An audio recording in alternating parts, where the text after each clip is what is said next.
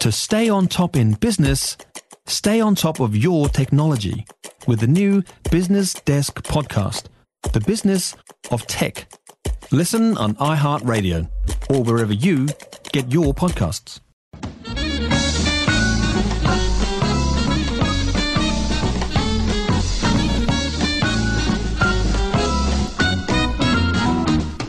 "13 minutes past 8. He's had the most wonderful life as Michael Parkinson. He's met everybody. He changed television and the way the talk show is conducted. Michael Parkinson retired a couple of years back and wrote about his life, which, by the way, is a brilliant read, the autobiography, the paperback version of which is due out any day now.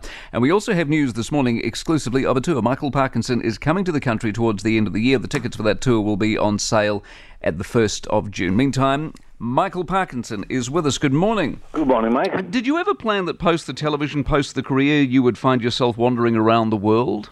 No, I never imagined it at all. Like some vagabond minstrel.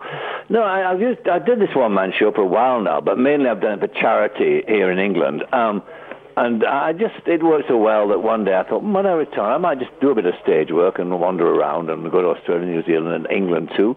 And that's what we're going to do. We're going to spend a couple of months touring Australia, New Zealand first of all, and coming back and going doing the show here. And when you do the show, in fact, when you wrote the book, and you can see it, your life, your career, tangibly down in front of you, does it seem remarkable? It does seem remarkable. I mean, what terrified me was how many jobs I'd had. I had no idea until I started counting how many jobs I had and how long I'd been working. And when I retired from television, it didn't really mean to say that I was giving up work altogether. I mean, I'm a journalist, so I still practice I still write, and I still do a bit of radio and all that sort of thing. And then I wrote the book, and then I've got the DVDs coming out next year. We've got 800 shows to edit, a double DVD coming out, Best of Parkinson. And it just seemed to be a logical flow on from all of that to look back in a stage show and kind of celebrate with people the kind of shared moments, if you like, because that's been a nice thing about doing the show for so long, that you have a kind of a regular, if you like, clientele who often are ahead of you in the story, in a sense.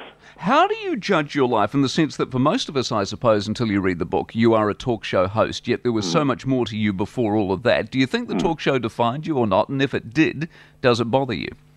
I don't think it defines me on television. Of course it does, but then to actually say that I'm defined by television is to miss a greater part of my career, which has been in newspapers and radio, newspapers particularly. So I think that I quite understand. It doesn't bother me that people define me. I mean, I once had the best letter I ever had. I had a letter delivered to my home. I live in a place called Bray in England, and it simply said, Michael Parkinson, Bray, England, and then it said, underneath that, it said, journalist, interviewer, and radio personality, if they be the same person. What a lovely tribute. And that did me. I thought, well, that's all right, that's fine. Somebody knows. Indeed. What is the trick to the great interview, given that often it's just a conversation, and I wonder at the end of it all whether you start to overanalyze it and think, I didn't give enough there, and you know what I'm saying? That you can spend so much time thinking about it that you do your head in. Well, I mean, the key to any interview an interview is consensual. So you have, first of all, in a very short time, to establish a relationship with the person opposite you, that they're willing to talk to you. They might not like you or whatever, but they're willing to trust you for 20 minutes or so to talk to you fairly frankly. Then the other secret after that is to not let them down, in the sense that you have done the research so thoroughly that you probably know more about them than they've forgotten about themselves. And then you have to also, on top of that, you've got to learn to listen. Preparation and listening are the two keys to any interview.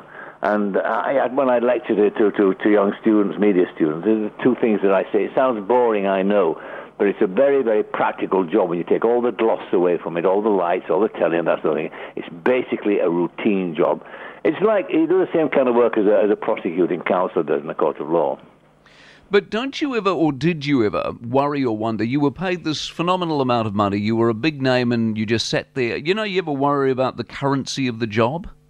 No, I didn't at all. I did the job to the best of my ability, and I did my own job in the sense that I was never allowed myself to be defined by fads or trends or criticism or anything like that. I set out to do, in 1971, a talk show for people who got half a brain or more, and who actually would have my interests, which would be theatre and films and movies and sport and film stars and all that sort of thing. and very broad-based, and that I would give them time to talk about themselves, that I would eschew gossip and silly questions about, did you have it off with this leading lady and that leading lady? None of my business at all. I have an aversion to gossip, and gossip in my private life, gossip on television, I hate it. So I didn't do any of that. So in the end, if people actually didn't like the show, then they can blame me because it was my show. If they liked it, then I feel very chuffed because it was my own show. Michael Parkinson is our guest. The autobiography, the paperback version, is out at the end of this month, at the end of this week, in fact, and he's coming on a one-man tour later on in the year. But one of the things I pick up, Michael, one of the things you pick up in the book, or one of the themes, is, for example, in the old days, if you wanted to talk to Peter Sellers, you'd ring Peter Sellers up, and I told the story on the program earlier on today, but you'd ring him up and you'd have lunch and you'd have a chat. But these days it's all about agents and all of that's changed. And I just wondered, do you regret that change? Well, I think so. It's very interesting. You're quite right to pick up on that because, you know, Peter Sellers, Fred Astaire, James Stewart, Henry Fonda, Bette Davis, James Cagney, all those great stars, massive stars, 30-foot-high people, didn't arrive by themselves, didn't have any entourage at all. That was in the 70s. Then when I came back in the 90s, I mean, they arrived in Pantechnicons, loads of them, 35 loads, and chiropodists and publicists and all those ists around them. But it actually, in the end, didn't make any difference because, you know, in the end, they have to walk down the stairs by themselves. And we also, again, had a rigid rule that we didn't brook any interference whatsoever, which is why it took us so long to do Madonna. I mean, for many, many years, I went after Madonna, as you would, because she's this great star. And there are always preconditions, so we always said no. And then 3 years ago, she turned around and said, yeah, and come and ask me what you want. You know, no problem at all. We'll do an hour. I'll do some back catalogue numbers, da-da. And it was fine. You have to do it that way. If you capitulate with these people who are trying to control the situation, then you might as well give up the job because you've got to have that independence to ask whatever you want in whatever situation. One of the best stories I like is Billy Connolly. You in a way, discovered Billy Connolly and put him on the national stage, and yet Billy Connolly was so good for you in the sense that you knew every time you had him on, he would do a good audience for you. And the same is applicable in this part of the world with him. What is it about him? I think he's a naturally funny man. I mean, I don't think you can't analyse humour. Once you do that, it goes away. You lose it. And I just think that he's what he is. He's a wonderful anecdotalist. Basically, he doesn't tell too many jokes. He has a very the best comedians have this slightly skew view of life. They have a slightly slant-eyed view of things. They don't see it like you and I do. They can't help it. They see something. We see a bird. They see something else. We see a river and a boat. They see something else. And it's something that's indefinable, but when it works, as in Connolly's case, I mean, my word, it's wonderful. I mean, I had two lucky breaks in the 10 years or 11 years I did the show in the 70s. One was Billy, without doubt. I mean, wonderful, wonderful performer, never let you down. And the other was Muhammad Ali. I mean, I charted Ali's rise and fall, in fact, over the 11 years I interviewed him 4 or 5 times. And that, again, was God's gift to a TV host. Both were great piece of good fortune for me. Although what you do say also in the book about Ali is that you lost out on points every time. Oh, well, absolutely. There's no way you're going to win him. I mean, my father said once after I'd lost one battle, why didn't you hit him? Well, I said, no, you hit him. I'm not going to hit him. I mean, he was 17th still the world heavyweight champion. Think I'm mad? But the great thing about the job, I mean, I'm laughing as I'm recording these things because in the end, what defined the job was the enjoyment I had from it. It was, in fact, indisputably, as far as I'm concerned, the best job ever on television, and there's no doubt. One of the nicest parts is what you call the engine of your ambition, which was, of course, your mother, and you write beautifully about it. What was her role in your life and how she influenced you to where you got? She transferred her ambition to me because my mother left school at 14. She should have gone to university. She was a very bright, intelligent woman. She made a living from a council house in a pit village in Yorkshire, made a living knitting about designing clothes and things and sending them off to London and things like that. She was an extraordinary woman, she really was. And she didn't want to be locked into life in a pit village. She found it restricting, and she was resentful, too, in many, many ways of what had held her back.